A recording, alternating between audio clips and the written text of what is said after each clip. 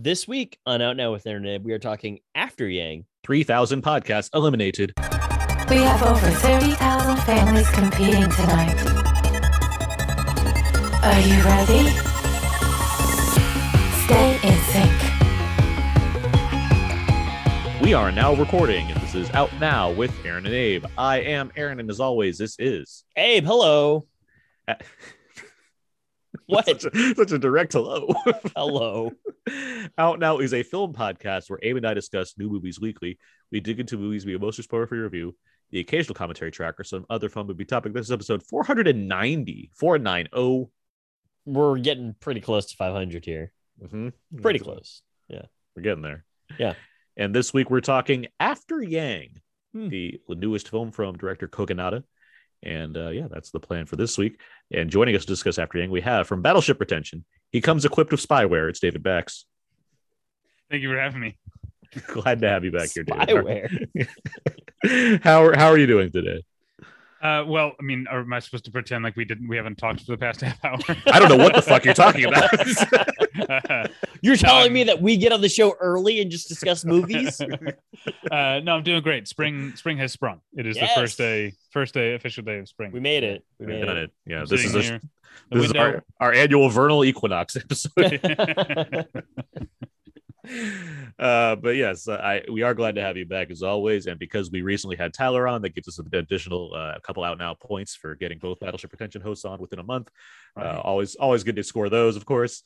And we put those into a bank, and at the end of it, we redeem ourselves. That's right, an inflatable chair. Yay! This is just like an elementary school magazine sale. Exactly. Did I know where that was going when I started? Nope. Okay. Figured as such. Let's get to some show notes real quick here. Let me scoot up my inflatable chair.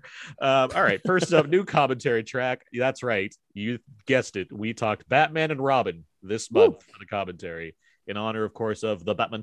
And we've now completed our series of 90s era Batman films. It took us 10 years. 2012 is when we recorded our Batman Forever commentary. Wow. Yeah. And then for some reason we did Returns, and then we did Batman, and then we did Batman Returns. Sheesh. What, you haven't done Mask of the Phantasm? No, we have not. No, that's a good movie. Oh, I see. No, we discussed because Mask of the Phantasm is only like 75 minutes. We're like, maybe we do Mask of the Phantasm and Sub-Zero and just like do a 2.5 hour clump of a commentary at one point. So we'll see what happens. But hey, good calling out Mask of the Phantasm because yes, it rocks. Cool movie, yeah. So yeah, our commentary track that is up now. We talked with Scott Mendelson, Brandon Peters, and Terrence Johnson. A lot of fun on that track. The movie, whatever the reputation Batman and Robin may have, it's certainly fun to talk about. It has a lot to talk about, and we have a lot of good things to say about it. So that was a fun one to record. All of our commentaries are fun to record. Speaking of which, you can find those commentaries and more over on iTunes, where you can also leave us a rating and review. If you search for Out Now with Aaron and Abe, you can find our show. You can see a whole list of episodes. You can be like, oh, great, I should really review those. Every one of them individually, but also I don't think you can do that, but if you can, I mean privately. Try it. I mean privately you can do that. But I see. Publicly you can give us one summation review and be like, I listened to a lot of these, and then give us our rating. Is there a letterbox for podcast episodes? God, don't give letterboxed ideas. This episode was really good. If we map more of them to YouTube videos, then we can submit them to Letterboxd as films. Yeah. If they're accepting TV, they can take Who are we, Jeremy Johns? I don't know. That's not even a dig. So yeah, iTunes. Bump us up in the old Thank you so much in advance. What else? Oscars are coming. The hot dog, Oscar Myers. Yeah, we could have lunch after this. Will be great. Nomination. Oscars are happening next weekend at this point of this reporting. We always like to do a prediction show on the Friday before and then release our post show pretty much immediately after the Oscars. So stay tuned for that. That's always a lot of fun, mainly because it's a blind competition with no actual winner beyond bragging rights for the time being. Yeah. So yeah, stay tuned for that. And I think that's it for show notes here. So let's move on now. Let's get to our Out Now quickies. Trademark. Each week one movie when we do that, we'll do the Out Now quickies. Trademark. Happy with that one. Dave, let's start with you. What have you seen recently? Oh, let me Let me look at my letterbox. There you go. There it is. Not my letterbox or podcasts. What have I seen recently that is good? Well, I'll mention what. Let me see. Deepwater is great. I'm not sure if you guys have talked about Deepwater yet, but not. It's the Adrian Lyne Hulu, film. right? Yes. It's the first Adrian Lyne film in 20 years. Unfaithful, which is also a great movie. And he hasn't lost a step. It's complex and seductive and sexy and dark, and I feel like not incorrectly the sort of film cognoscenti sphere has really come around on Ben Affleck in recent years, and I think rightfully so. He's great in this movie. He's aged into being an actor who really knows where his lane is. And so this kind of like powerful because he's rich, but also like dorky and insecure, like rich white guy is very much his lane. He's fantastic in it. Ana de Armas is great in it. You also got Finn Wittrock shows up. He's a personal like favorite character actor of mine. And Tracy Letts is always great in everything. Of course. Yes. And he's in this. And also the what's her name from Cabin in the Woods? The star of Cabin in the Woods. Who's the something Donnelly? It's a K. Is it Karen Donnelly? Does that sound right? It's like a Kristen Connolly. Kristen Connolly. Yeah. I like how you rhymed it though. Yeah, no, she's in it, and I would fully admit to like watching it and being like, I know her, but I had to look it up to figure out what I knew her from. But it's a great great movie. Also, that's something new. I'll also go to something old or older. I watched for the first time. For me, I watched Simon Ling's 1994 film Vive l'Amour, which is another sexy movie. It's about three Taipei residents who all, for various reasons, have keys to an apartment that is empty, and they use it for sex or masturbation or whatever, cross-dressing, whatever. Like, it's a place where they could go and be their private selves, but they don't always know whether or not each other are in the apartment. It's another cool movie, and it's recently been restored, which probably means I'm guessing it's playing theatrically somewhere, but I'm guessing there's probably like a Blu-ray coming of this new restoration. And it's great if you know Simon Ling's films, like What Time Is It There, Good Bad Dragon Inn, or more recently like Days was the most recent one I didn't see, but Stray Dogs. You'll know what to expect. Lots of long takes of people doing things but not talking. That might sound boring, but go back to what I said before about people having sex and masturbating and cross-dressing and stuff. The stuff you're looking at is not boring stuff. It's just there's not a lot of dialogue in his movies, and I tend to respond well to that. And the new restoration, as far as what I saw on my compressed screener file, looked good. Good to know. Yeah. Wait, you're telling me that they don't send out full-blown Sometimes 10 gigabyte DVDs? Well, it depends. Sometimes you get really good quality screeners. I've got it's certainly not the worst quality screener I've got. Going back to Hulu, I've called this out on my podcast before. False Positive, which is a movie that I liked. That screen, but I don't know if you guys saw that movie. I saw it. Yeah, it's a dark movie. I don't mean just in subject matter. Literally, it looks dark. And the screener that I got was so compressed that there were like full scenes where I'm like, "What's happening? Is that a foot? Is that like I don't know what I'm looking at." Yeah. So I've definitely had worse screeners, and at least unlike the Vive l'Amour screener didn't have what the Deepwater screener had, which is my email address across the middle of just the entire movie. Popping up so that you don't sell it to Pirate Bay. Yeah. I mean, I not having seen it, it was weird seeing on Twitter other people saying it's weird that my screener had david.backs@gmail.com all over it. That's Funny Pretty- because Pretty close. that is not my email address. Yeah. I mean, if you wanted me to be accurate, I could. I know. I was like, Yeah. you know my email address, but no, don't do that. We're not that kind of out now podcast. The only email address I like spoiling is John Hams, which is john.ham@gmail.com.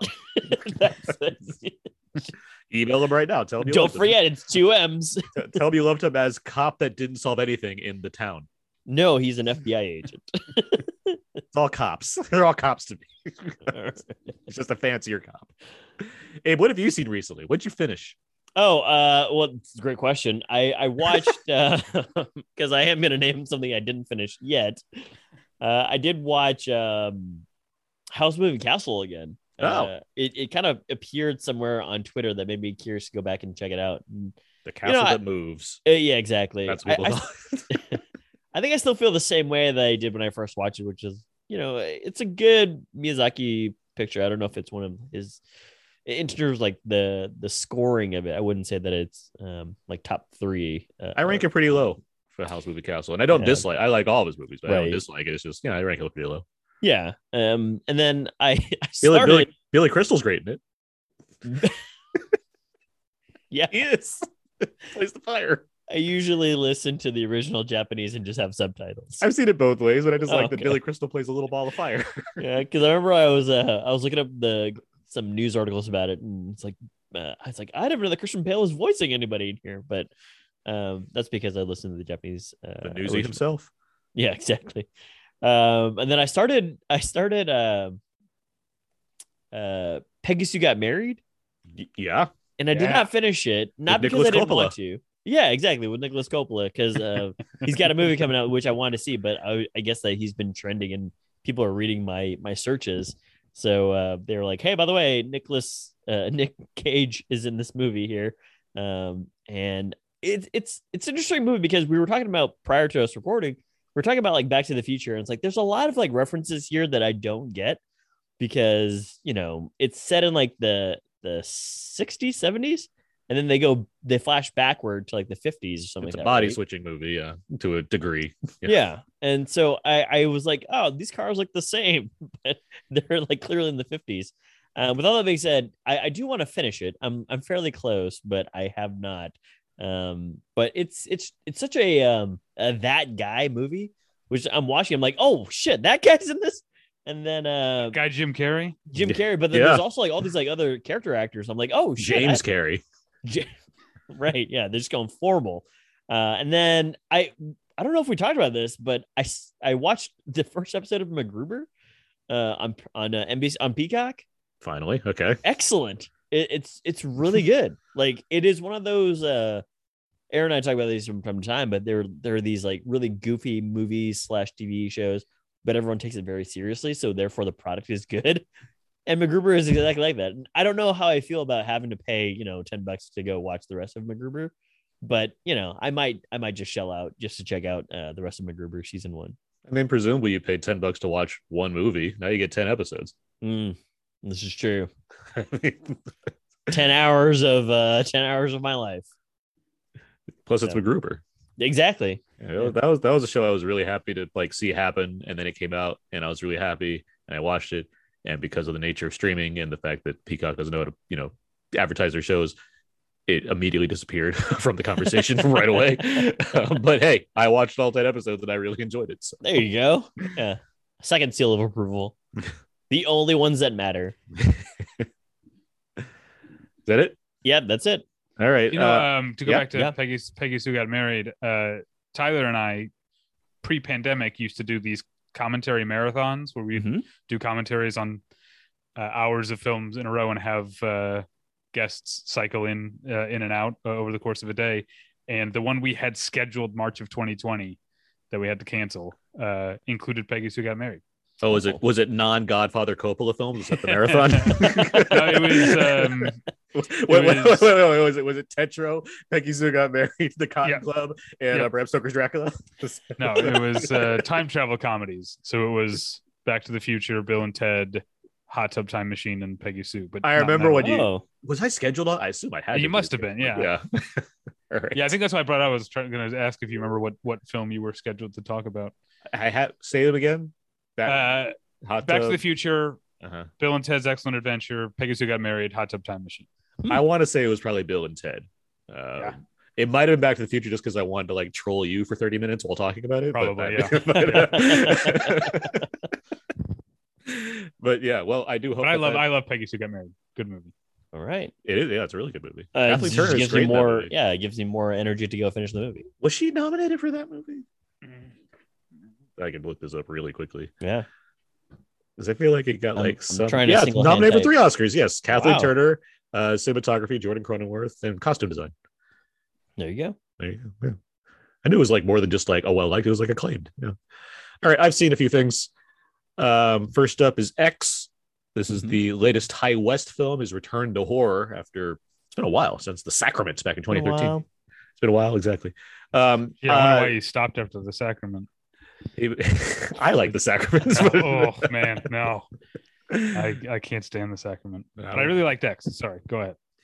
It's fun. I mean, it is a solid like throwback slasher film. We recently had a Texas Chainsaw Massacre movie. This is a better Texas Chainsaw Massacre movie than the recent Texas Chainsaw Massacre movie.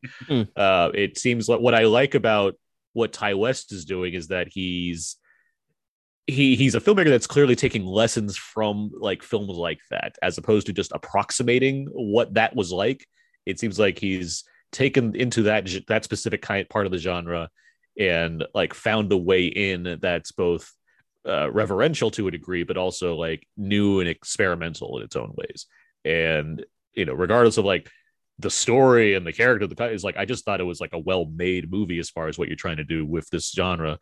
In addition to that, there are some like it does a good job of making you like sympathize and empathize with the various characters in the film, which is impressive for a movie like this, which could be very throwaway and just gimmicky. There's enough stuff going on there where leading up to the bloodshed, there's actual consideration for like who these people are, both on both sides, both the villains and the heroes or the protagonists or what have you. And it makes arguments that are interesting for the time. So that's I completely agree. To the point where I would say if I had I have complaints against X, it's that the bloodbath that I like the first 2/3 of the movie better than the payoff. I was much more into the, there's a scene, I'm not going to say any too much. There's a scene where Mia Goth goes swimming that is to me like more entrancing and more tense than anything that happens when people are actually getting killed left and right. And so that's a minor complaint that I don't think it like pays off as well as I wanted it to. I also agree think with for you. a movie called X, it's a little too comfortably R-rated. Maybe it's because I've got my head in the Viva L'Amour deep water like erotic movies thing. Maybe I wanted it to be a little more erotic. But sorry, I cut you off, Aaron. I was just saying I agree with you as far as I think the build-up aspects of it work really effectively, where yes, the reason I would be lesser on it than saying it's like a new classic or something is because it still has to ride along with being a part of a certain genre, and the way it delivers on being that, it's like, yeah, that's fine. Like it's staged well enough, but there's like certain soundtrack choices like, yeah, I mean, we could have chose a different song or something that just kind of makes it even stand out a bit more. But it is what it is. You guys are really selling me on watching it with the volume turned down. Got it. With all of that said, though, the intriguing thing that we learned this week is that they secretly filmed a prequel at the same time. What? They filmed a David, you know about this? I just saw this like yesterday. It's not a spoiler, and I won't detail anything, but there's a prequel that was already filmed in the same locations that was secretly shot at the same time that will come out also. And the way it's been described and the footage that's come out of it, has a completely different vibe than what this movie is. And it's focused on characters that make sense to focus on from this movie. What's it called? W? Pearl. I think W would have been a better. You were silly. All right. Moving on. I wasn't gonna give that a laugh until David started laughing. It made me laugh. You gotta laugh at it. Yeah, it's I like dumb. I liked it. So yeah, that's X. I watched again. I got a couple rewatches here. Yeah. I watched again West Side Story because the 4K UHD came out this week. Yeah. good gracious, this is such a Uh-huh. good movie to watch at home as far as the 4K goes. Like, I wish that more people saw it in theaters, but like, I hope that if we didn't do it that way, at least we have not just like streaming it in 4K, but watching this damn UHD disc, because oh my god, it looks so good and sounds so great. Like, it's a terrific home release. Cool. Also a movie pretty good. Um, Still, I wasn't expecting to be like, I'll put this on and just kind of like do work, but I'm like, oh no, I'm transfixed on West Side Story again now. So I also watched because we're watching we're talking about The Lost City next. At least that's coming up next. Mhm. Not of Z. Not of Z. No, not of Z, not The City of Lost Children. Oh, Not that's a great movie. not Dora and the Explorer and the Lost City of Gold. That's a fun movie. And not Alan Quartermain in the Lost City of Gold. None of those. Or City Z. of Ember. It's not Lost though. I think that's just underground. That's Oh, yeah, that's right. you have to take the bridge to Terabithia to get to the City of Ember. Right. So leading up to all that, I was like, what's a Sandra Bullock movie that I like never saw and I like can watch in the background while I do some work? So I put on The Proposal with her and Ryan Reynolds, who was apparently maybe going to star in The Lost City at some point. I'm aware that this movie made a lot of money. The Proposal is not good. This is a bad movie. This is pure Ryan Reynolds in riff Ryan Reynolds mode, which I'm not the biggest fan of. So that already didn't sell me on it. But boy, like I just watching this like studio rom-com that's all brightly lit and sitcom-y and has this ridiculous premise. I get that there is an audience that appreciates this kind of thing or appreciates Ryan Reynolds doing his thing or Sandra Bullock doing her thing. And like, yeah, they have chemistry. It's fine, what have you. But this was just like a chore for me to watch. I'm like, yeah, this is why I didn't see this back in 2009. It's just nothing for me. And Betty White plays a Native American. I'm like, what's happening? What's going on in this movie? Yeah, Wow.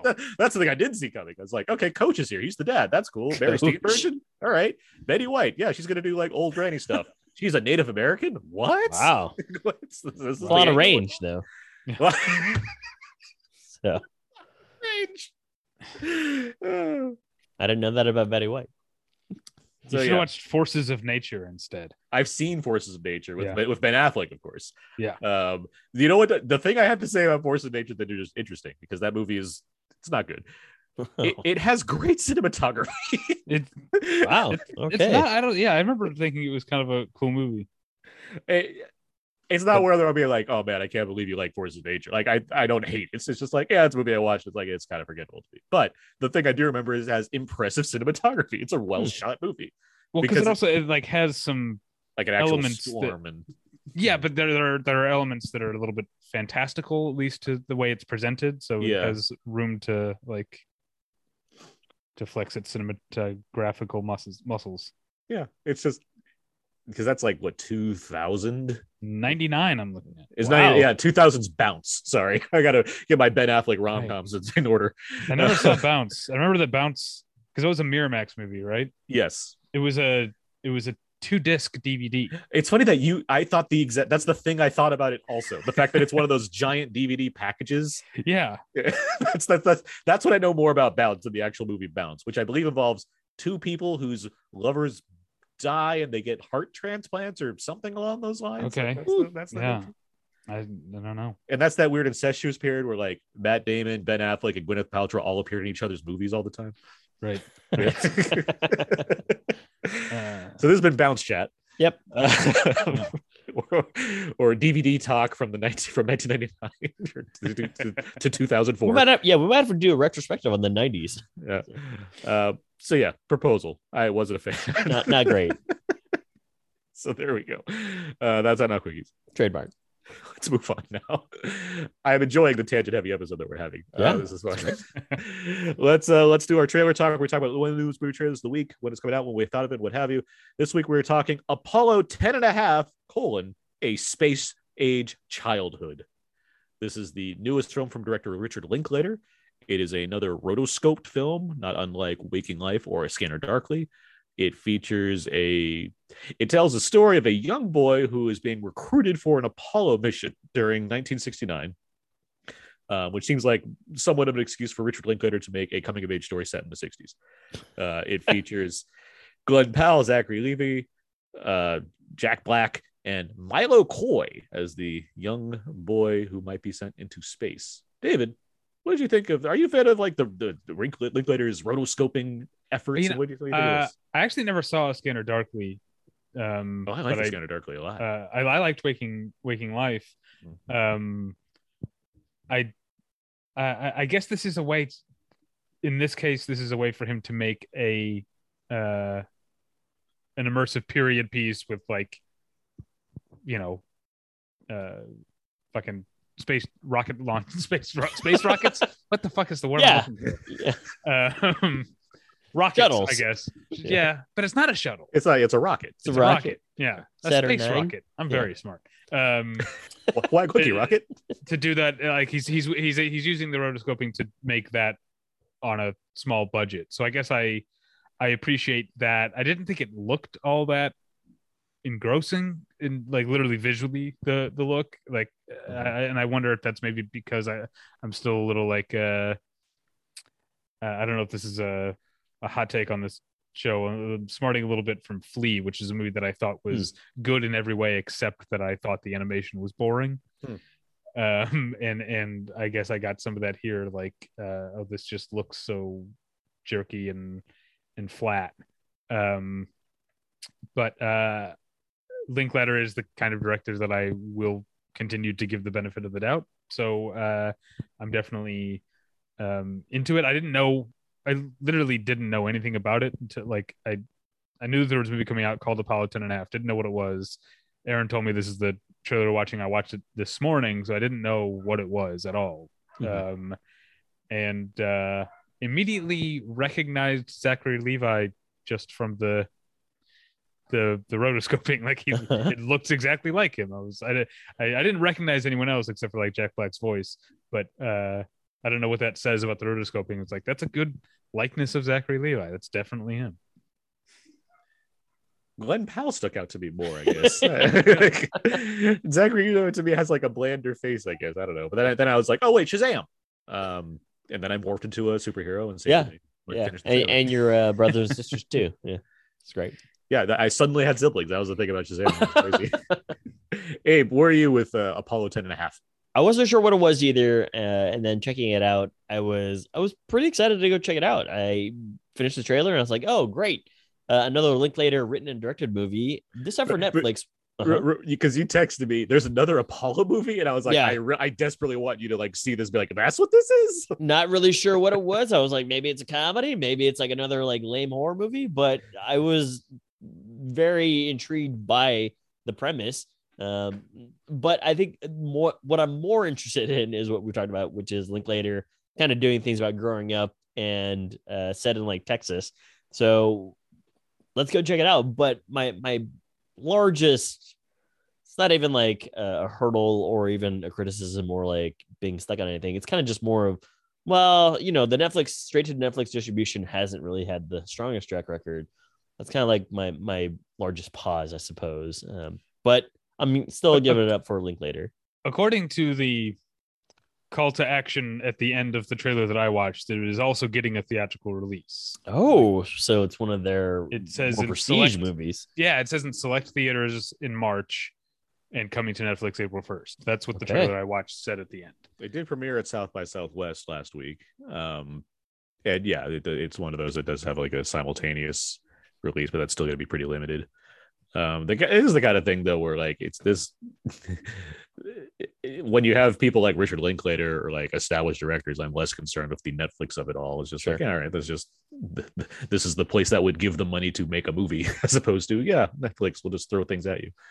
I'm a fan of the rotoscoped films from Richard Linklater. I like Waking Life and I really like A Scanner Darkly. So yeah, sure, more of this. I enjoy space age era stuff. I enjoy Richard Linklater coming of age movies. I enjoy Jack Black and Richard Linklater movies. So it's like I can't seem to lose with everything that's going on here. So I am looking forward to this quite a bit. I didn't know it was coming, and that's always a fun surprise. Like, oh, that's a thing. Richard Linklater made a movie, and it's this in particular. It's like, well, that's interesting. David, I will say you haven't seen A Scanner Darkly. I know you enjoy Keanu. He's great in that movie. Like that's I I tend to put that up like one of his top performances. I think he's absolutely, and like talking about the animation, I think that's the movie that really knows what it wants to do with the road. Like it really uses that to its advantage as opposed to being a stylistic choice. I do think there's things that are better accomplished because it's using that style of animation. This one, I'm not sure. I'm curious if it's more because why not make it more abstract or something along the lines of, well, it's easier to make a rocket ship if you have rotoscope animation. I don't know, but I guess, we'll see. But from where I'm sitting, it's like, there's just a lot of stuff that I really like in Linklater, and even Glenn Powell, who was last in Everybody Wants Some, which I really liked, and I really liked him in. I can't wait for Top Gun to come out because, he's in that. Yeah. Been over 2 years. Yeah, he seems like a guy who's been waiting to be a bigger star. Yeah. Glenn Powell, by the way, he was what? He was he Neil? He wasn't Neil Armstrong. He was the other one. He was John Glenn in Hidden Figures. Yeah, in Hidden Figures. Right. Yeah. So he's just doing a lot of stuff in space. And flight. Yeah, exactly. He has the right stuff. That's what I'm saying. Ha. So Apollo 10.5, A Space Age Childhood, arrives on Netflix and some select theaters April 1st, 2022. That's not a joke, right? I'm the one person that doesn't take April 1st as a joke day. So yeah, that's right. fine. I'm glad. All right, so that's that. Let's go on to our main review for After Yang. Come on, Yang. What are you doing? Come on.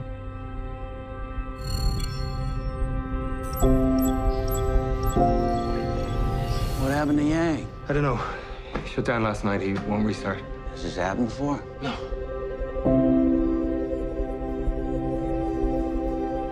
If we can't get Yang fixed, we're not gonna buy another sibling for Mika.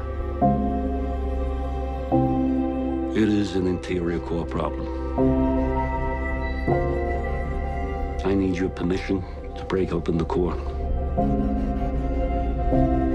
We've always known that some bots are equipped with spyware. You might not want this bot in your house anymore. I wish I had a real memory. What do you mean?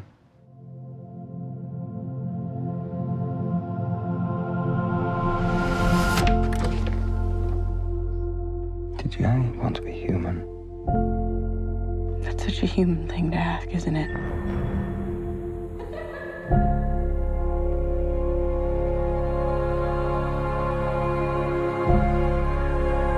May I be honest with you? Wait, is not being honest an option for you?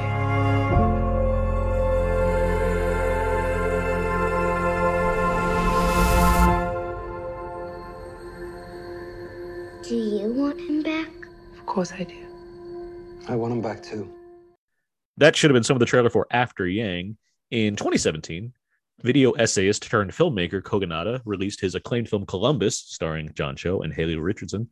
A few years later, his sophomore effort After Yang debuted at the Cannes Film Festival. It more recently had a showing at the Sundance Film Festival before its release in theaters and on Showtime, giving Colin Farrell two big March movies for people to see and kind of see him in.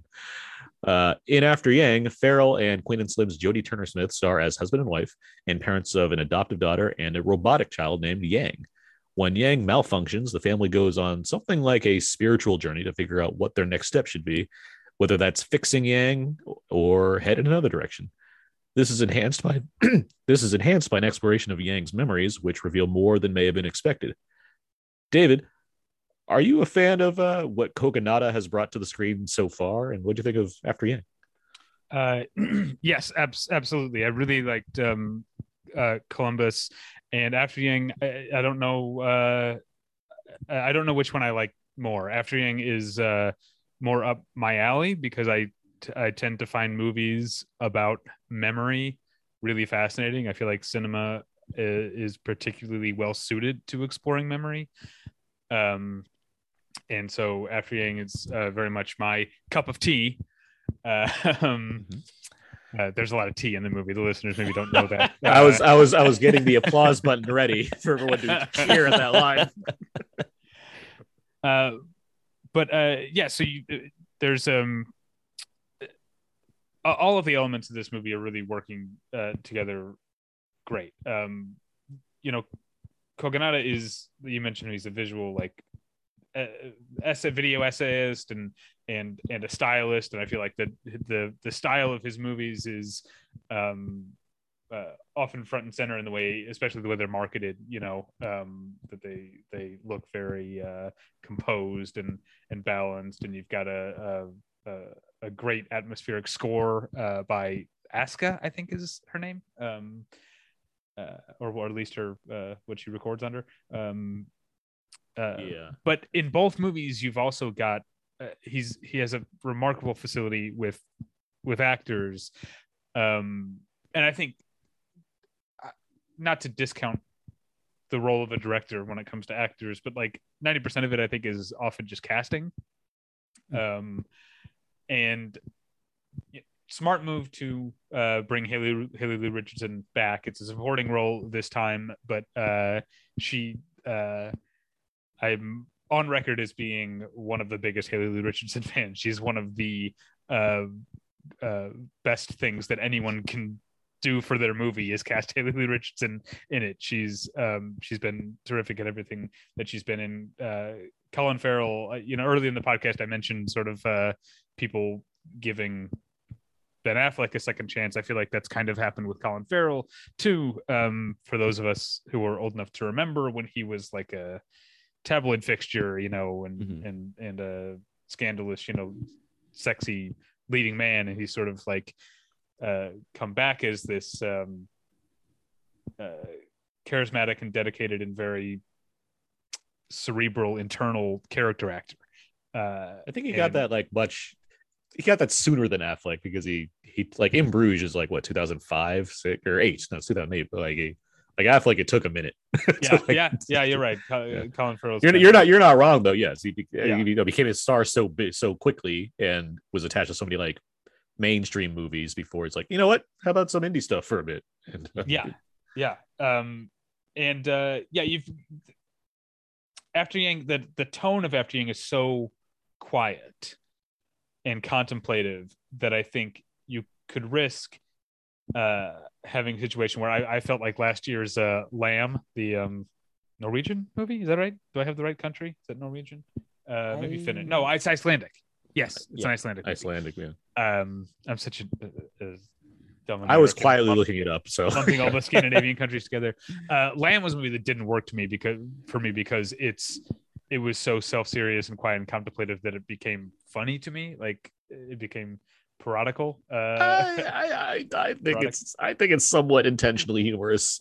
Oh, sure. It is about a half human, half lamb. So yeah, that's what it's about. Okay. What? Those trailers weren't kidding. And I think in less delicate hands, After Yang could have come across as pompous or pretentious, but but a lot of the reason that it doesn't comes down to Colin Farrell and just how much he's not just posing for the camera and looking pensive. You believe that he's actually thinking and worrying and caring about these things that he's uncovering or the things that he's not sharing. A lot of this movie is about secrets and I think like shame, you know, like he learns things about Yang that he doesn't share with Jodie Turner-Smith. That's not her character's name. I just don't know it. It was a bold choice to name her Jodie Turner-Smith. Yeah, Kyra. Yeah.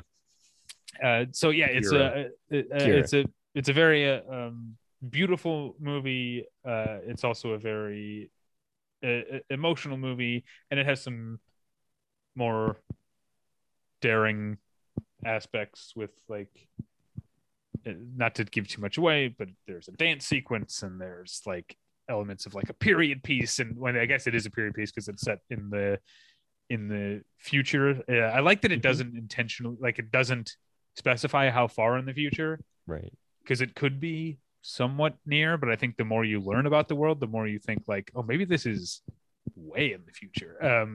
I liked what it does and doesn't reveal. I feel like there was something else I was. We can talk more about it. I was going to say, it. You know what it reminded me of? Michael Almereyda's Marjorie Prime, which is also okay. a movie about memory and also a movie with john.ham@gmail.com. Yeah. Two M's. Yeah, and then like you said, Yang is an android who is meant to be an aid to a human being. John Hamm in Marjorie Prime is a hologram who's meant to be an aid to a human being. Mhm. It's and they both have to deal with the way that people have individual human beings have an expiration date, but things live on in our memories and in the air and in our blood and the things that we imbue them with. Mm-hmm.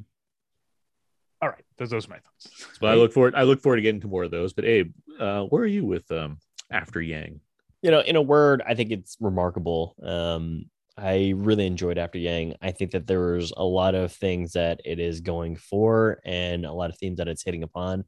It's quite contemplative about, just flat out death, and kind of just sort of like this weird grieving process. Like there was a certain point in the movie where I did get fairly emotional because it's just talking about a situation and how they're going to deal with a situation, and how perhaps it might help out Yang in some way, some capacity, and for the family. And I was like, wow, this is very like insightful and thoughtful. I also found that it was a really interesting, like, I guess, directorial car ride to go into the future and kind of look at this future in a way that is less like Matrixy and a little bit more like a little bit softer on the edges. And there's like times where you go into a computer interface and it's not so much like a Linux system like in Jurassic Park, or a Unix system in Jurassic Park. It's very much more like I don't know, to some degree it feels more tangible, even though it's impossible for it to be tangible. It's a computer interface. But it just feels more warm, I suppose. And then you're introduced to some characters that I didn't really know what their intentions were at first. And then you kind of get to know them and you kind of get to know their backgrounds. And it actually touches upon some other interesting topics of machine learning to some degree. And maybe even like some stuff from like Alien Covenant, but done in a much, again, warmer and a less nihilistic way. Yeah. Right. Yeah. And softer way of what it means to, I guess, not even be human. Because again, they make actually a reference to that and how they say that's such a like an acute closed off way of thinking. But just to feel and to live. And so like there are times where I was just really pondering in this movie, and there are some things that sort of like lull for me here and again, but on the whole, I thought that it was a remarkable movie, and I came away from it kind of just really emotionally. I don't even want to say charged up. I was just I felt like the impact of the performances and the impact of the message, I guess, that the director was trying to go for. So it's been a really interesting journey. Like, I kind of want to watch it again because I kind of need to see where it places, but it certainly was like a strong contender for one of my favorite movies of this year so far. Take that, Scream. Right.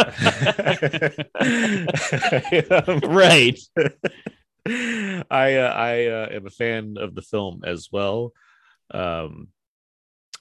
There's being a one of these contemplative what's it all mean about life movies with sci-fi elements, that's very much my bag. And hey, there's a lot of Andrei Tarkovsky movies you can check out to get similar things as well, but this, which almost feels like a version on that except like nicer, I really appreciated what it was going for. I think Kogonada, who made Columbus, which I also really like, I enjoy that he took a new kind of like it, it's just when you look at that film, seeing this, it's like, okay, this isn't too far from what he was doing before, but there's certainly a jump in what kinds of where he's headed, as far as being a director and like what he wants to incorporate here. And I appreciated that kind of evolution as a filmmaker, but just watching this movie specifically, it's such a tender and like thoughtful film, focused on like life and what life is, what death is, and what have you, like, as you guys have already explained. And I just found myself like swimming in this, like just really enjoying being in this world that's been created. These performances are it's the kind of thing where it's like a lot of like mumbly, contemplative performances that I enjoy. Like we're seeing Colin Farrell just kind of go around and watch stuff and react and get a perspective on things and respond to those. It's just, I was happy to like just be in that and like sit in that for a while and think about what that means. Or seeing these flashbacks and like the way it's all shot and has a lot of soft lighting and what have you. Like there's just a lot of good filmmaking taking place here as far as getting a viewer in a certain kind of mood that I appreciated.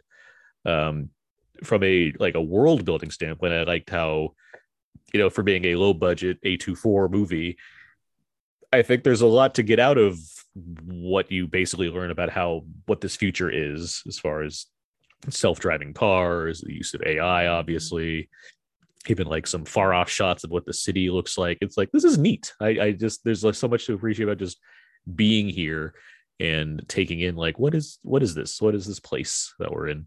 As far as the rest of you have a number of solid character actors like building up the rest of this cast. And it was one thing was especially nice to see, which is named Richie Coster as like he's like not black market, but like a kind of, it's like a friend mechanic, like a mechanic that like goes, he does his own thing as opposed to like, so what Instead I like of saying my dogs are hungry.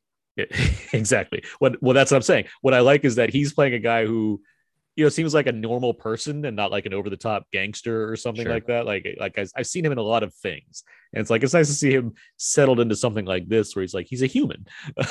He's like a guy that exists in the same way as seeing like Sarita Chowdhury, who's always great. I'm glad you called her out. I love her. She's wonderful in this movie.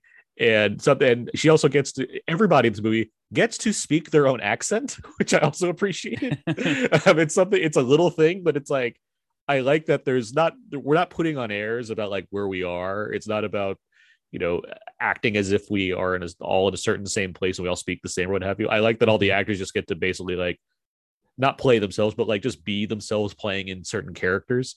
Mm-hmm. And so you get that from someone like, Sarita Chowdhury, who has often played characters that have like more of like a South Asian accent or something like that. It's like, no, she's just playing herself to some degree, and like this gets to be the character. Same with like Clifton Collins Jr., who, with his wig, which is the most unrealistic. Yeah, it's the future. Him being a family man. What? It's the future though, so I assume that the wigs are the style. Like I like to think that the film knows it's a wig also, and that he's just wearing that on purpose. I want to call it one other actor. I don't know if it's Brett Deer or Dyer. He's from Jane the Virgin, but he's like the Genius Bar guy. He's got one scene. Okay. And he's great. And he's great in that one scene, but he also has one scene in Fresh. He's the opening scene of Fresh. If you guys have watched Fresh. Okay. It's this, and like this guy is this is the year of just Brett Deer or Dyer just showing up and knocking it out of the park in one scene. He's still gonna have to charge you though. And speaking of the actors, Justin H. Min as Yang. We learn a lot about him throughout the film in different ways. There's something about having to both like play a character that, yes, is a robot and knows that they're a robot, but also still has this level of humanity within them that can't be easy to do.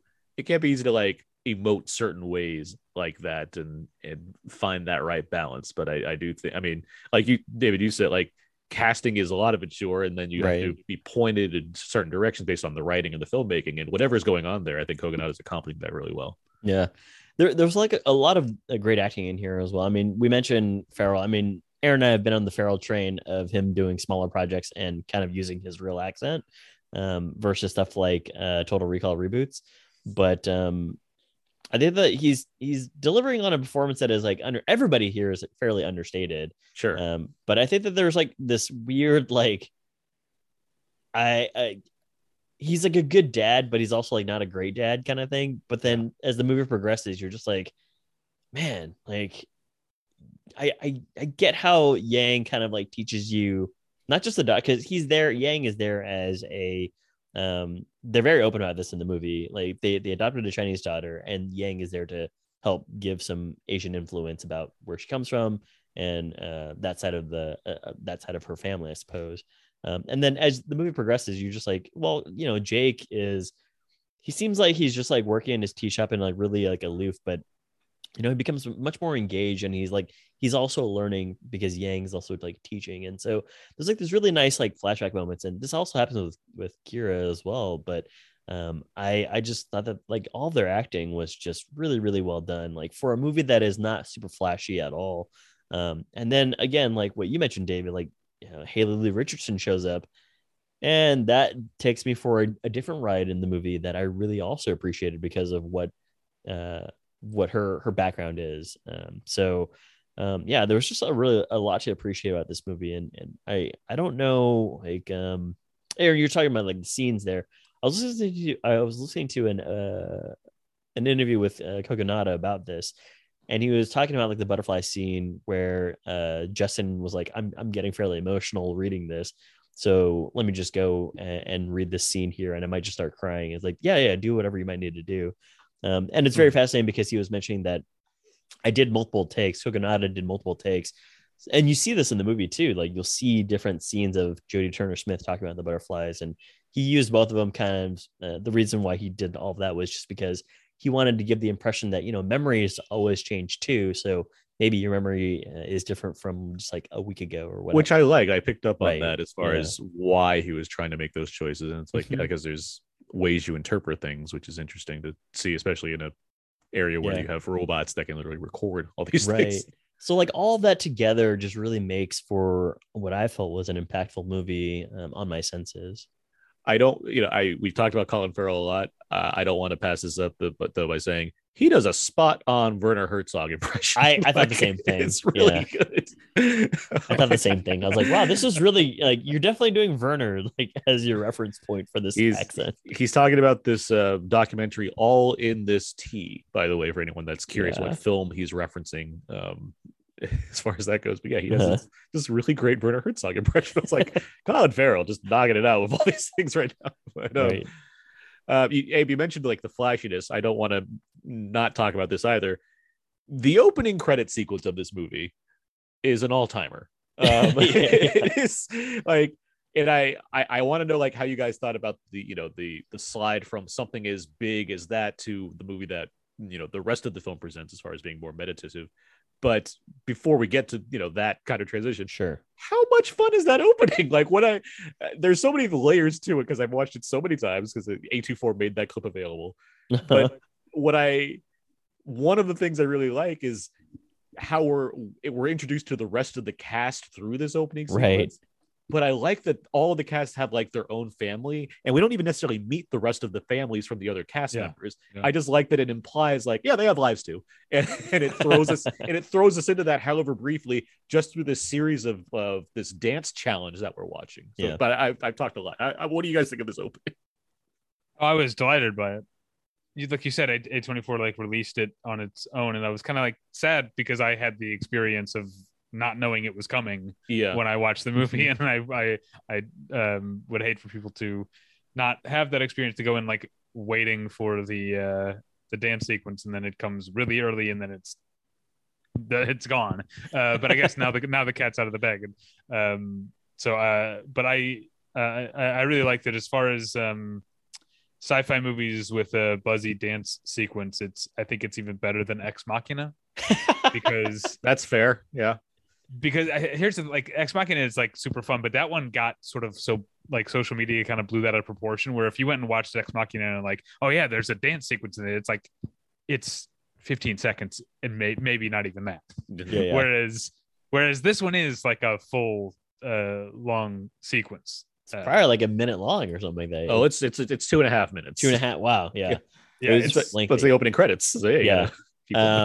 I really enjoyed the dance sequence. And so, not knowing too much about this, I'd seen the trailer before, but not knowing too much about like, the movie, I was like, oh, this is the kind of movie that we're in for, where it's like fairly like, it's weird, downer, depressing, because right before they do the dance sequence, he's like, you got to spend more time with Mika. And then he's like suiting up, and you're like, why is he suiting up? And then the next sequence you see is just like them all doing this dance sequence. It's like, oh, okay. So it's gonna be like one of those like weird, like, Sorry to Bother You type movies, where it's like serious, but also like silly. And then it just wallops you with like, no, this is actually just a pretty serious sci-fi movie. And I enjoyed that. So it was a good like change of pace, but I also enjoyed like its purpose, because its purpose is like, hey, we have to do things with our daughter because this is what she wants to do, and it also is the catalyst for the rest of the movie. I watched this a second time for this episode, so I Oh. could just be fresher on it. The And movie so- or the dance sequence? the movie. Okay. The dance sequence I've seen a number of times at this point because they released that clip. But I did see the movie before the dance sequence though. But the, like you're saying, the kind of the prep they do for it, it's fun to watch it that second time and be like, oh, this is them suiting up for this thing. Like and then they're having this very casual conversation before they get into this very elaborately choreographed number. Yeah. And we can get off this because it's just a small part of the thing, but I do like that you have all these very specific moves they're doing, and because you get 4 different families to watch doing them, it's neat to see, you know, how they all interpret doing these moves as minimal as that may be in the scheme of things. It's just like, there's just a lot of, you know, Kogonada seems like a guy that doesn't want to put a lot of emphasis too much on one thing. Or like in a way that's as flashy as it is. Like he has a level of subtlety where there's symmetry in his films and there's very deliberate shots of things like, I mean, with Columbus, especially architecture, but just the way he's framing his movie, like there's choices made in all of that. So to have him like go all out with something like this, it's like, I'm curious what's in his future as far as this goes. If he has this kind of thing in him, I'm not saying he needs to do like an action blockbuster or something like that, but it's just like, huh, that's such a dramatically different thing going on than the rest of this movie. Yeah. Though if that's leading into how this plays with the rest of it, I didn't mind that this was like the only time we had this kind of, I don't know what you want to call it, this release, this separate entity that kind of builds to something else completely. It didn't bother me. It felt like it just brought me into this world more because I was already in on some of these characters to some degree, even if that's like subconscious, just this kind of thought that I'm going to be meeting these people at some point, and the movie's kind of directed me to them in some way. And then you get this movie that explores that in a variety of ways. So it's neat. It's interesting to me. Yeah. In this film, we have AI, we have robots, technology. There's also the concept of clones that exists, and even like a kind of a lack of acceptance on the part of all the characters involving that. What do you guys think of like how it handles these various kind of sci-fi concepts that it brings in, introduces? It's I don't know what I thought of it, because I think intentionally doesn't have like a, Sure. it's not lecturing, it's not prescriptive, Right. it's not saying here's how the movie views this. It's more of a gray area. Yeah. Which I feel I meant to mention earlier when you talked about the music that Mitski recorded a new song for this movie that is only in the body of the movie for 5 seconds, and then it plays over the credits. But it's a very important 5 seconds. But also metatextually, so that song that Mitski recorded is a cover of a song by a band called Lily Choo Choo, which is a fictional band from a movie called All About Lily Choo Choo that's about people who are fans of a fictional band. Whoa. So like I feel like even that like is tying into this gray area of what is considered like real or fake, you know, and how real is a clone, how real is Yang, you know, does it matter? I don't know. I meant to bring up the Mitski song, and then you bringing up this question of humanity and authenticity sort of made me think that there's something going on with why that song was chosen. I love the Mitski reference. I mean, I didn't know that, and that actually it adds a lot to the movie. I mean, Kogonada doesn't seem like a guy that would miss some details. So, I really enjoyed, like, Aaron, to answer your question, like anytime that there's anything like this, like sci-fi where it's like clones and whatever else, like I'm all for it. Like even like schlocky stuff like Sixth Day or what have you. But I think it's just like really fascinating. But I think that this falls more with like the Never Let Me Go type of clone. Oh, for sure. And that's where it's like, oh, you know, like especially like when you learn more about this character and the details and the history and whatever else, like it actually does add like a layer of of emotion to what you're watching. So, whether it's clones, androids, whatever the case is, like I'm all for it. I mean, give me anything that is like life breathing AI. Like I even watched like that David Nexus commercial from time to time for Prometheus. What a great commercial. But I'm all for these types of things. I agree, and whether or not it's in the background or in the forefront, I just appreciate the fact that there is the thought that's went into like, well, what else would be in the society at this point, what have you, and even just in the hints that like Colin Farrell's character is quote unquote racist against clones for whatever like it's or whatever his like morality falls into or what have you. Like it's interesting that that's like stuff that's there. Because it makes things filled out more without having to like focus on it entirely. If you want to talk about movies, this reminded me, by the way, Gattaca came to mind a lot. Interesting. Also, both in like the presentation of the world, the fact that it's like sci-fi, but not like full, not like flying cars necessarily. I don't even know. Actually, there could be flying cars. I don't know. Like there's cars and they drive themselves and they have plants in them. So maybe they fly also. I don't know. That's what I've got to start doing next. I got to put a plant in my car. But in terms of it seemed like a comfortable ride. Yeah, it really did. Yeah, probably the air is really fresh inside and everything. Yeah. That's what the self-driving cars from Time Cop were missing. Exactly. Plants? Foliage. Yeah, exactly. Yeah. Take otherwise, Dolph Lundgren. Otherwise, he's not in it. he's in Time Cop too. Yeah, he's Universal Soldier. Universal Soldier. Yeah, My you're obviously confusing Dolph Lundgren with Ron Silver. Bruce McGill. Yeah. Oh, Bruce McGill. Wow. Of course, yeah. Bruce McGill only appears in sci-fi films involving him being the authority figure of a detective agency. Yeah. That's a Blade Runner joke. So there's wait, is that JT Walsh? What am I thinking of a Blade Runner? Anyway. It's M. Emmett Walsh. M. Emmett Walsh. Yeah. Yeah. Oh, M. Emmett Walsh. Wait, no, who's the other one though? There's another guy though. Who gets killed at the beginning of Blade Runner? Is it JT Walsh? I wouldn't be surprised if it was JT Walsh, but I can't remember right now. It's been so long. There's a guy like who's interrogating at the beginning. Yeah. It was Byron James or whatever, like throws him through a wall. LeBron's son? Anyway. We're so far off. We're talking about AI and clones. we need to settle this Bruce McGill JT Walsh debate. Clones, yeah. It's an interesting idea that's not fully explored more, but I appreciate that it's there. God, I can't figure it out either. I know Emmett Walsh is in it.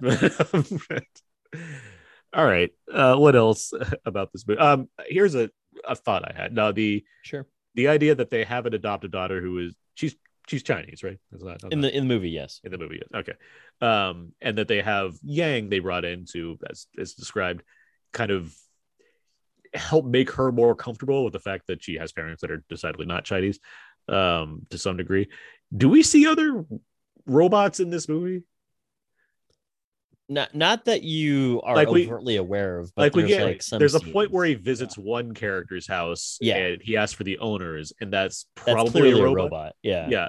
But she's also of Asian descent, if I'm not mistaken. Oh, interesting. I didn't pick up on that. And I'm curious, like, if that's a factor in this movie, like, because we have a limited understanding of how many robots there are out there, but like the fact that we're only seeing robots that seem to be of Asian descent, I'm curious if that's hinting at something, or if it's if like that's the like that part of the world is what's capitalized on this technology or what have you. It's another thing that kind of like hit my head as far as like, how does this work exactly? Or that's an interesting observation. I didn't check it out. I mean, I might have to check it out again then. I pick up on that. But I mean, it felt as though there was like maybe like somebody at the coffee shop too, but I mean, who can tell? This is turning into definitely an Ex Machina situation. I'm just like, they're among us. They're all passing the test.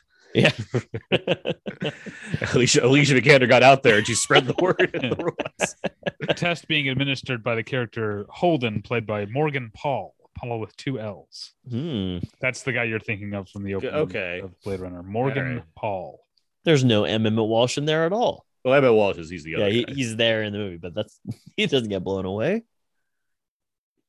I guess him and JT Walsh and McGill, like they all have a certain kind of look to them. That's why I just was like, if it's Michael Mann, it's definitely Bruce McGill. Oh yeah. That's his guy. Okay, well, I'm glad we cleared that up. It was very Yes. important. Yes. Any other thoughts on after Yang? I just Not for want to me. quickly mention that I really liked their use of space in this movie. Like, again, he's only shooting in like maybe like 3 locations or 2 locations, three or 4, because the tea shop, their house, the car, and maybe the museum or something. I mean, like they that. visit a few places, but I know what you're. Yeah, as far Sure, as yeah. main locations we visit, there's a But few it primary ones. Yeah. feels large, even though it's not. And I really like when movies can make you feel as though you actually are taking like a 2-hour car ride or what have you. It feels like there's space. I can agree. Sure. Like, there's a deliberate use, and I think that reflects kind of the mood of the characters in a lot of ways as well. Like, you get a lot of not necessarily negative space, but there's a lot of like room for characters to kind of be around, and yet, you're focused on them and their kind of internal contemplations that they're going through. Mhm. I will say that I do. I mean, as much as this movie very clearly feels like the Colin Farrell show, I do think that it could have benefited from having more perspective from Kira. Mhm. It feels like there's a couple of. I mean, I get that it's part of what he's going through, but it's like there's a couple of scenes where he's just like kind of talking to her about what's going on, and then we eventually get like a flashback scene between her and Yang, which is nice. Like, there's a nice conversation they have there, and for a 90-minute movie, like I don't think it's belaboring itself, but yeah, it feels like it accomplishes what it needs to. But it feels like we could have gotten a little more perspective on, the mother side of the family in addition to Jake's side. Yeah, that it wasn't so much a nitpick, but that was one of the things that I kind of like wrote down mentally as a note, which is just the Jodie Turner-Smith stuff. Like, sometimes it felt as though it was like she was the bad guy in some of the situations, but it's clearly just 2 parents that they're not like falling out of a relationship. It's kind of just more like they're just very busy. And so it would have been nice to have some more context with her in it. Like you mentioned, it does kind of give you a scene later with her and Yang, but at that point you're kind of just like, well, it's like 2/3 of the movie in already. Any other thoughts? I'm trying to gone through all my notes at this point about the movie. Check it out. Is right. it ultra limited release? Well, it was available at limited release in theaters for a few Yeah. weeks. I think it's pretty not available now in theaters, but it is on Showtime currently. Okay. Also, it can currently released on Showtime, so anyone can see it there for the time being before it gets its whatever eventual release that has on the way. But with that said, when should people go and see After Yang? I was able to catch it in theaters at one screening here, so this is a movie that I would recommend for people to check out. Yeah, I forget what my choices are, but It's just what degree of anticipation should you have? Should you go see it right away in a theater? Yeah. Should you watch it right away on streaming? Should you wait? Should you red box it? Yeah. if you can see it in a theater, definitely see it in a theater. But don't put it off. Watch it. Mm-hmm. I would agree. I do think it's one of the best films of the year, if not the best film of the year so far. It's very good, Wow. well acted. I think it has plenty going for it. So yeah, I'd certainly recommend it heavily.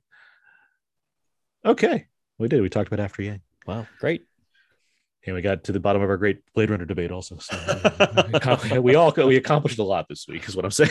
We did. Yeah. But that's not all though, because now it's time. Hey, what time is it? Might be time for a quick game here.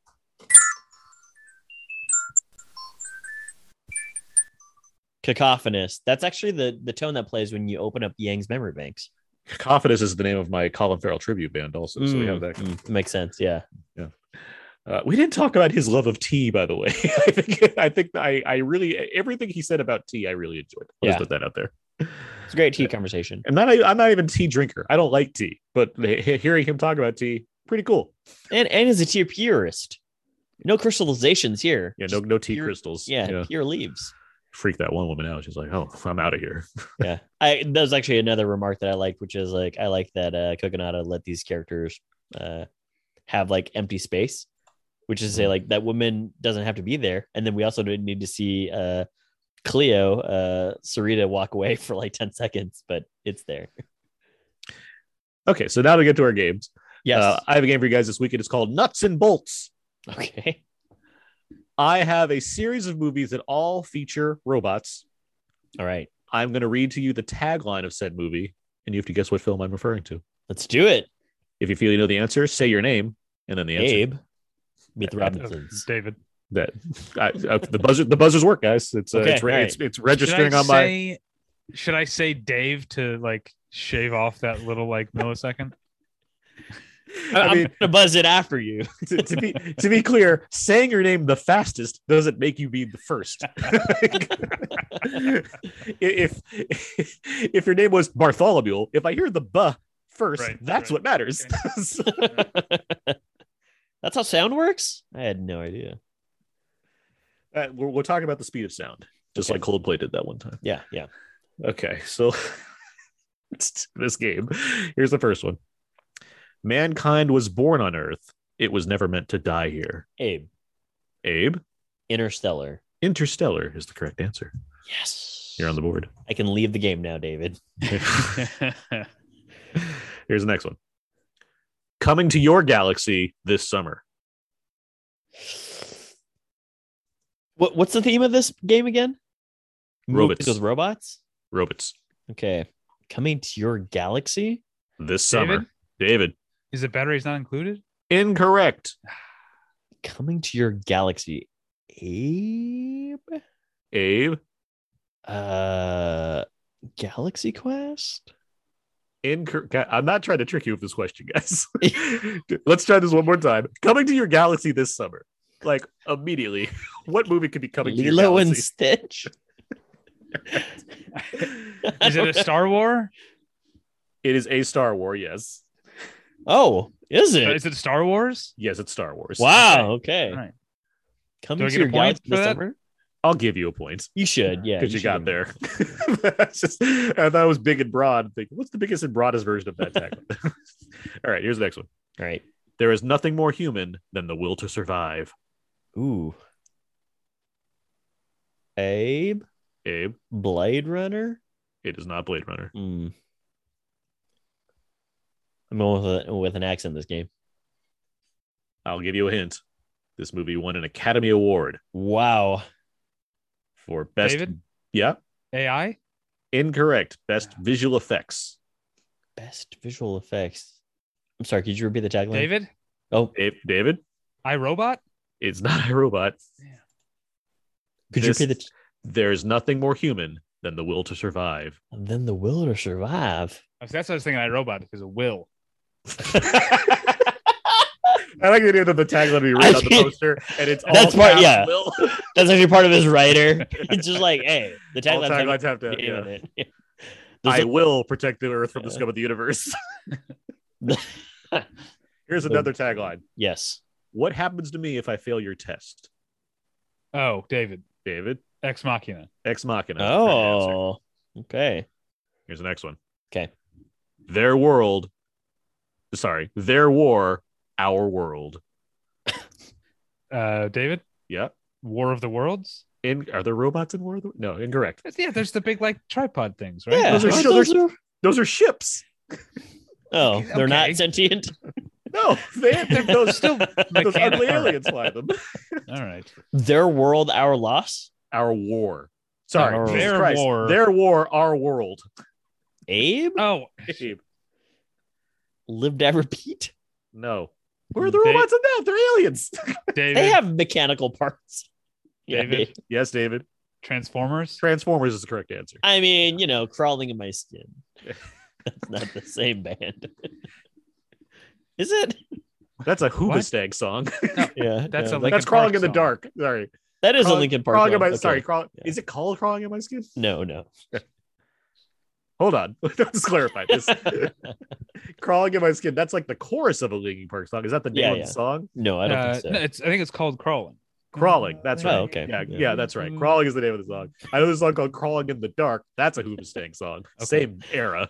Who knows these Super Stank songs? This brief music segment was brought to you by Apple TV Tweak- Plus. No, Tweaked Audio headphones. Oh, yeah. yeah. Tweakedradio.com. Yeah. You offer code pretension. There you go. Next question. Yes. I hope you remember that robots are sentient and ships are operated by other things. Just to Okay. keep this going. Software. Got it. They went looking for our beginning. What they found could be our end. Abe. Abe, Prometheus. you're on top of Prometheus today. All right. Next one. A chilling, bold, mesmerizing, futuristic detective thriller. That's the tagline? Yes. David, David, Blade Runner. See, you spent all this time, Abe, not guessing the movie, and guess who got the points? Really comes to bite you. Here's the next one. If he were any cooler, he'd still be frozen, baby. Oh, Abe. Abe? Demolition Man. Do you think Demolition Man had the title that ended with baby at the end of it? Maybe. Stallone. He's trying Snipes, to. Yeah, he's trying to baby. compete with Schwarzenegger. That's such a hip version of the Demolition Man. If he were any cooler, he'd still be frozen. Is he baby. part machine in that? No. There's also, and also Oh. the lack of robots is another All part of right. this. I'm gonna have to hear this again. David? Yeah. I mean, that sounds like Encino Man. Yeah, that's Another famous robot movie. But there's no robots in Encino Man, right? who knows. Sean Astin could have been a robot. I know it's been so long. I was like, maybe there's a robot in Encino Man. just to pause real quick, my wallpapers on my computer are shuffled images from movies, and right now it has Wafflebot from A Harold and Kumar Christmas, which is really funny to me. Wafflebot. it's exactly that right now. Okay, so it's not Encino Man. It's not Encino Man, although you're on the right track of being a comedy. Yeah, it's clearly a comedic. Yeah, as opposed to Demolition Man. Can I hear that one more time? If he were any cooler, he'd still be frozen, baby. If it were any cooler, he'd still be frozen. Baby. I have no idea. Is that a movie about a frozen robot? Yeah, I'm like, I'll give you a hint. The lead character being referred to is not a robot. So it's But- it's a movie. Okay, This is the first of a trilogy. but likes to use the word Jeez. baby. Yeah, baby. if you want any cooler. Oh, Abe. Abe, Austin Powers, International Man of Mystery. thank you for the full title. That is correct. Yes. Fembots. Fembots, exactly. Wow. I'm glad we spent 5 minutes on Thank you that. for piling on the whole entire baby thing to make me and David really feel bad about ourselves. Yeah. I use that to help you not feel bad about yourself by giving you a direct hint. A direct hint Appreciate that's it. in the tagline. I didn't make it up. Here's the next one. Okay. Once they made history, now they are history. Whoa, that's a good tagline.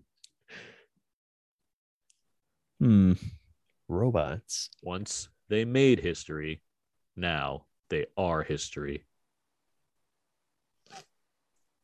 Abe? Abe? Lost in Space, hashtag RP William Hurt.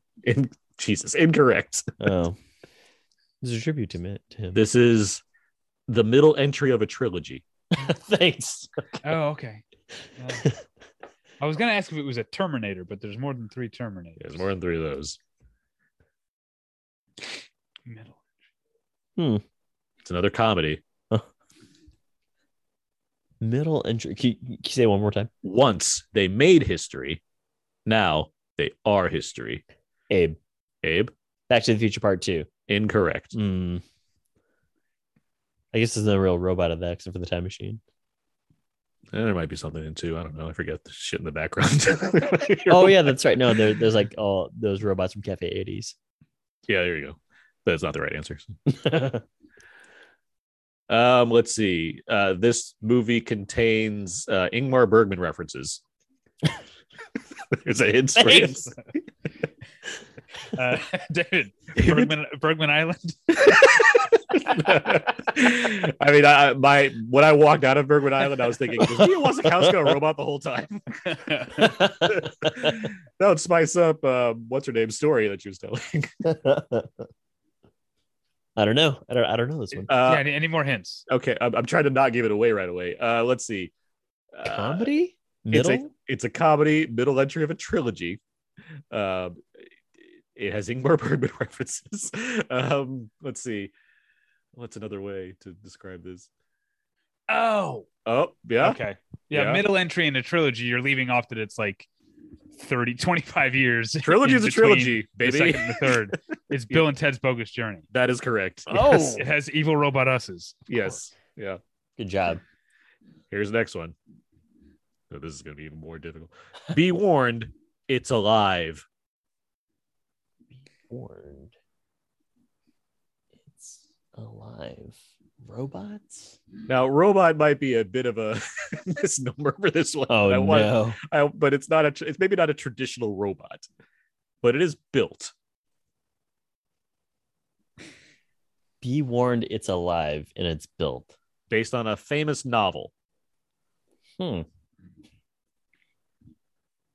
see. There are many sequels and reboots and remakes to some varying degrees. Wait, is it Frankenstein? It is Frankenstein, yes. How dare you? That's not a robot. Why not? He has nuts and bolts. He's built. What is this, the monster? But those are Mash? all things that are just facilitating the reanimation of flesh. You're not wrong. Although, Good one, Aaron. you got the answer. That's what's important. Okay. Here's the next one. When East meets West, the champion remains standing. Ooh. The lead character is not a robot. Oh, Did you hear the answer? No. It's Rocky IV. Okay. All right. Here's the next one. Does he have the robot butler in that one? I thought that was 3. That's 4. no, it's Okay. 4, and it's not a butler. It was a gift to Polly that he turns into his like I don't think it's a butler. weirdly sexualized Yeah. slave. It's super Oh, weird. Polly, you're so good at turning me on. Yeah. Yeah. Abe, you're way too good at doing that voice. All right. The next one. The most amazing picture ever made. Picture a city 1,000 years from now. Oh. David, David? Metropolis. Metropolis is correct. Ah. He's Okay. running away with this one, guys. Yeah. A few more. Okay. Something wonderful has happened. Number 5 is alive. David, David. Short Circuit 2. Is it just Incorrect. Short Circuit? You Okay, already Short guessed. Circuit. Abe for the steal. Daryl. Okay, David.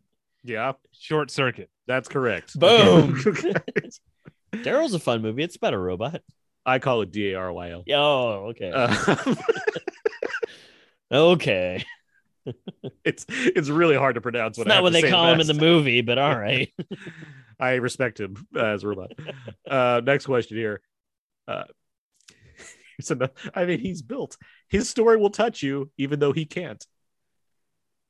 Wait. It goes back to he's built. I mean, Wait, say the tagline Yeah, say again. the tagline. his story will touch you, even though he can't. His story He will can't? touch you, even though he can't. David, David, Bicentennial Man. incorrect. That's actually the answer I was thinking too.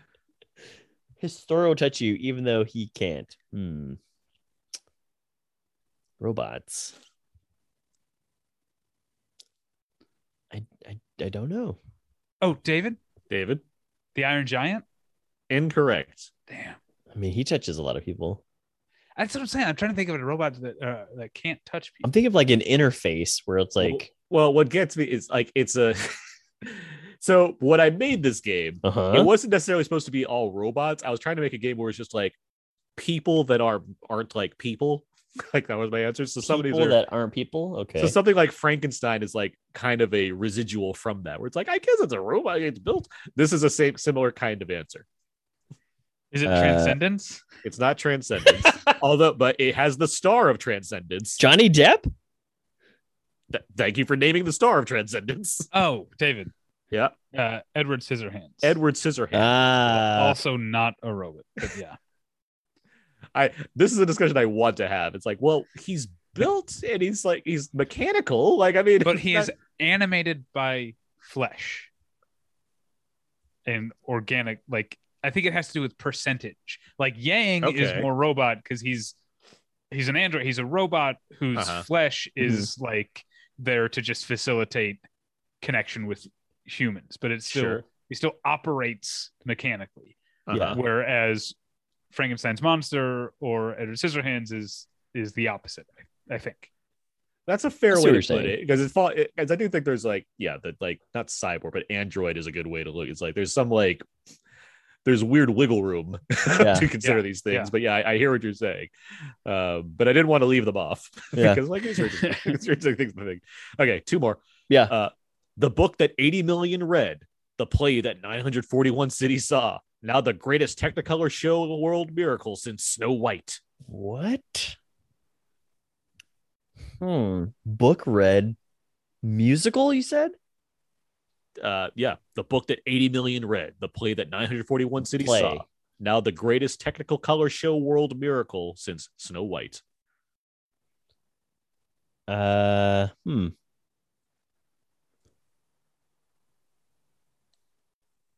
First off, is this an actual robot? 'Cause I'm sick of like chasing down blind alleys trying to think of robots, and it turns out it's not a robot movie. I will say you probably. I think this is more of a robot than the other two, but I think you probably don't consider this as a robot because, like, well, it's not really like it's such a weird kind of thing. Interessante.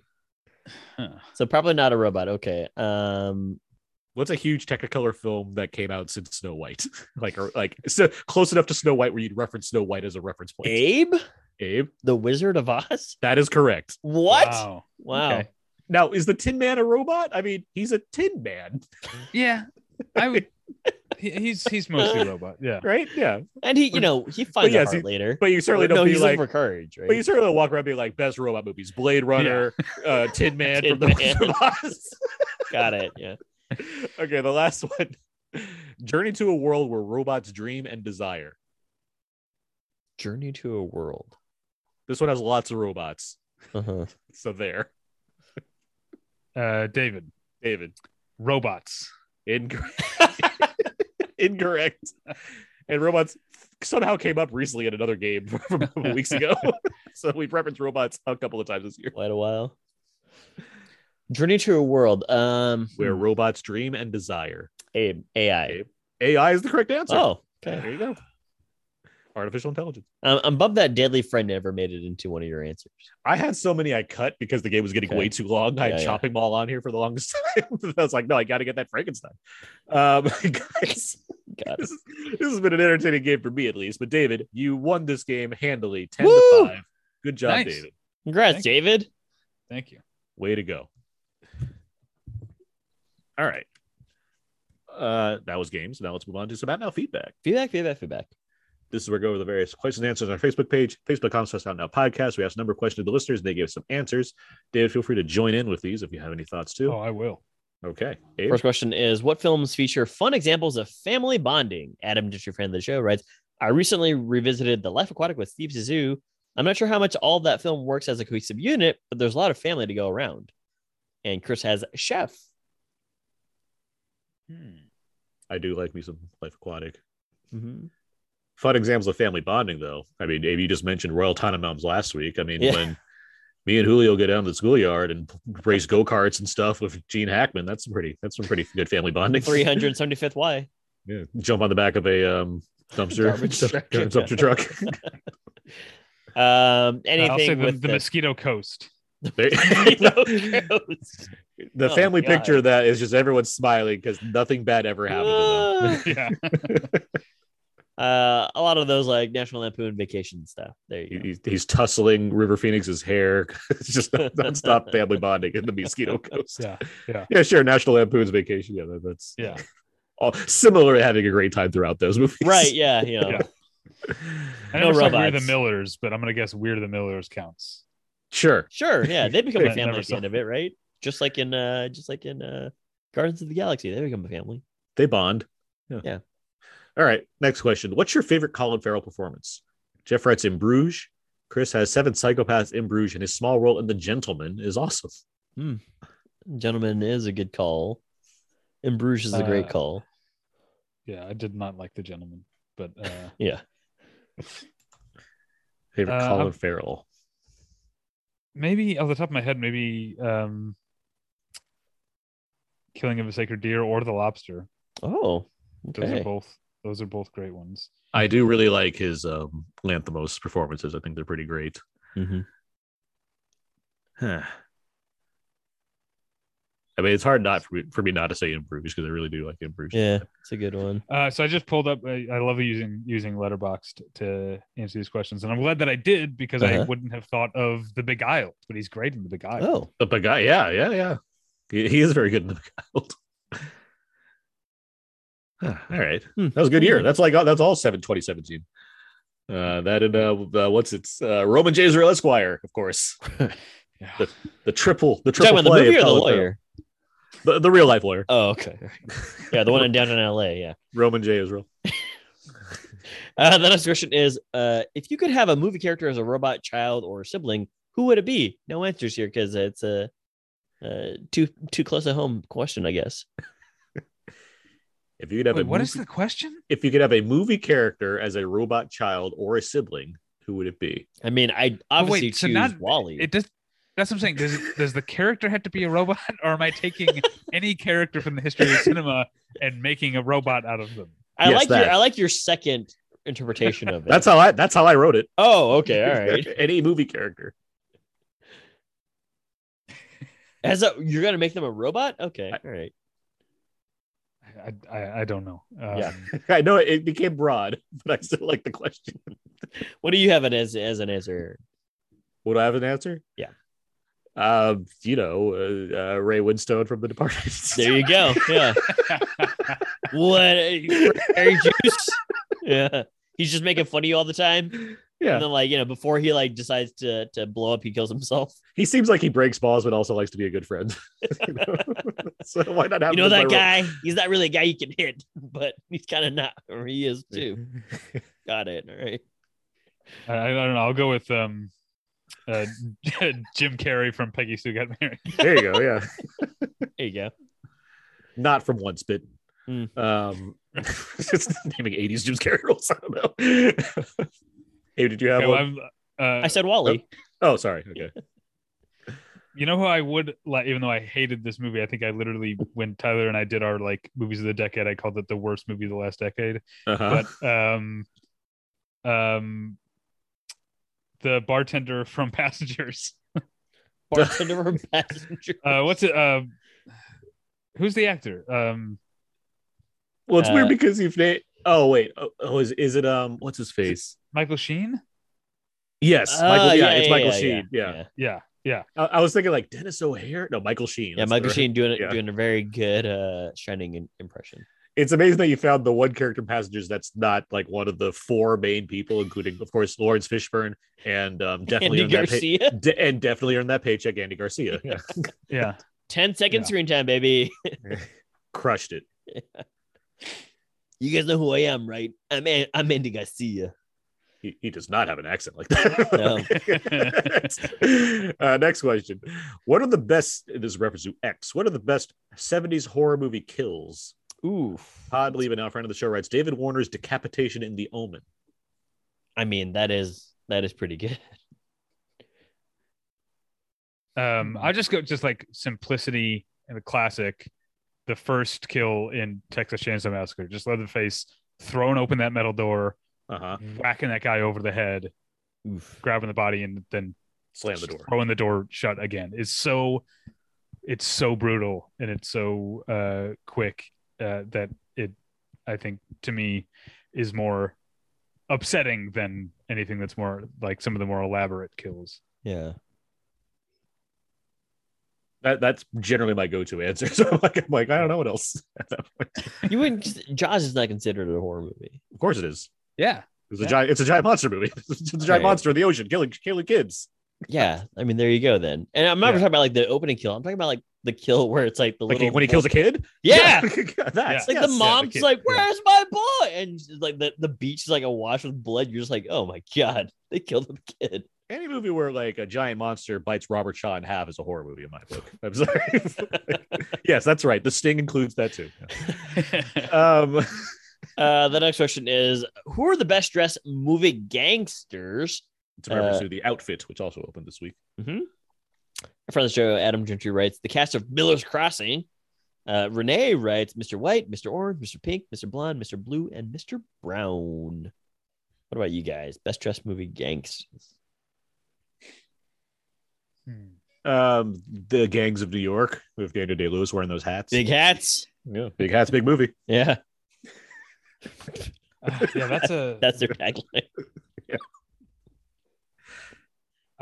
I'm having trouble narrowing. Like, I feel like every like gangster movie I can think of almost.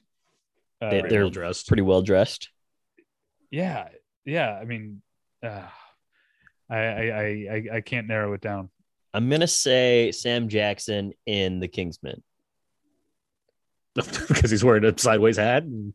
Very colorful. It's like, but he's not a gangster. He's like a wealthy tech billionaire. Or something is he?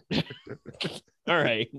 Yeah, he's just the villain, but he's not a gangster. Like he's like a well-respected guy who happens to be murdering people. David, I'll answer for you. Public Enemies, right? You love Public Enemies. I do love Public Enemies. Yeah, that's a good one. I know you do. What about Kirk Douglas and Out of the Past? Ooh, okay. Hanging around in a bathrobe. Yeah. You know? Mm-hmm. Yeah.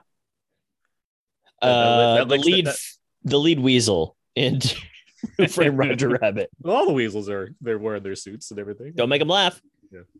The bathrobe thing, though, that links it back to Adam's answer of Miller's Crossing because of Albert Finney and his scene where he's wearing his robe. Right. All right, last question. What are some great films about a movie character with a very specific profession? Todd writes The Exorcist. I mean, it's not every day you go around meeting an exorcist. So, you know what comes to mind? It's a recent movie, Adam Egoyan's Guest of Honor, in which David Thewlis plays a restaurant food and health inspector. Oh, Okay. That's an interesting movie just to see that see him go about doing that. The only other movie the main character? Yeah, okay. He's the main character. The only other movie I can think of that is, that's right, 1978's Invasion of the Body Snatchers, where Donald Sutherland plays a food inspector. That's right. Yeah. Where he talks about rat poops at one point during the movie. Amazing. Wow. I'm so hungry right now. Because there's a part in, I don't know if you saw Guest of Honor, but there's like a minor subplot involving rabbit feces. There you go. Wow. They look like pellets. Watch out. He's not the main character, but I can't get over Toy Story 2's like the Jerry character of just let me fix up this little toy. That's a very specific. Yeah, he's this guy that comes in and his name's not even Jerry. He just looks like the Jerry from Jerry's Game. But yeah, I mean, he's very I don't really. It was great that he's got his little kit. He's got extra buttons and extra padding, and Yeah. Wait, I've got one that ties it back into your game and the overall theme. Sure. Noah Taylor and Vanilla Sky. Yeah. There you go. Tech support. Yeah. Yeah. I have Vanilla Sky sitting up. I've had it sitting on my table for the longest time because Paramount Presents released a new version of the Blu-ray for Vanilla Sky. You better watch it soon. It's gonna melt. A movie that I quite like. Yeah, I should watch that again. I remember liking it. It's on its own vibe, and it's like, it's Cameron Crowe. He's doing sci-fi stuff. Interesting. Mm-hmm. Anyway, is this before or after Elizabethtown? That's before Elizabethtown. Okay. Yeah, before the fall. We should have done this earlier, Dad. He's talking to his dad's ashes. Even though it's not like Vanilla Sky, not liked by critics back in the day. It made its money, but Elizabethtown was like, no, we're not doing this. Everybody said that to that movie. Everybody said that. Yeah, we're out. That was feedback. Feedback. And it is going to bring us to the end of this week's episode. You can find more of my work on my personal blog, thecodeofzeke.com. Everything I do ends up over there. I also write for We Live Entertainment for movie reviews, Wise the Blue for Blu-ray and Criterion reviews. I do some variety of stuff occasionally, and I'm on Twitter at AaronsPS4. Abe? Find more of my stuff over at Instagram, abe.mua, and twitter.com/walrusmoose, #Chinese fun fact. David Bax, where can people find more of you online? You can find Battleship Pretension, which is my podcast and the website that I co-run with former guest Tyler Smith, at battleshippretension.com. You can find all our podcasts there, movie reviews, including a review of After Yang. You can also find my other podcast that I'm very proud of. It's called The One Where I Met Your Mother, and it's a podcast in which my wife and I every week watch an episode of Friends and an episode of How I Met Your Mother, and we recap and then compare and contrast and go on tangents and talk about all sorts of stuff. So we're about we're most of the way through season 2 on both shows right now. So you can find all of those at battleshippretension.com or wherever you find podcasts. And of course, follow me on Twitter at Davey Pretension. That's a really sweet podcast. It's very fun because my wife had never seen an episode of How I Met Your Mother before we started, and I was most Friends is harder to avoid, but I didn't really know Friends that well, and she loves Friends, so it was a podcast idea I'd had a while ago, and then like after a year plus of staying home all the time, now my wife Natalie was like, maybe we should do that podcast. So we've been doing that. Nice. It's a lot of fun. Yeah. You can find all the other episodes about Now Third Name on iTunes, Audioboom, Spotify, and Stitcher. SoundCloud, Podomatic, and HHWLOD. Feel free to email us at outnowpodcast@gmail.com. Or write on our official wall, Facebook.com/outnowpodcast, or tweet us at twitter.com/outnow_podcast. And of course, our Instagram page, instagram.com/outnow_podcast as well. David, thank you very much for joining us today. Thank you, David. Yeah, thank you for having me. For sure. Glad to have you back here. Look forward to having you again. Thanks to listeners for listening. Next week's show, we have the Oscars coming up. We have the Lost Cities coming up as well. All of that and more. But until next time, so long. And goodbye. The Hitchhiker. Go.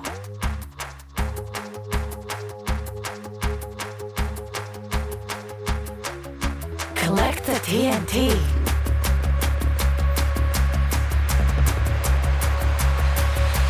Fixate.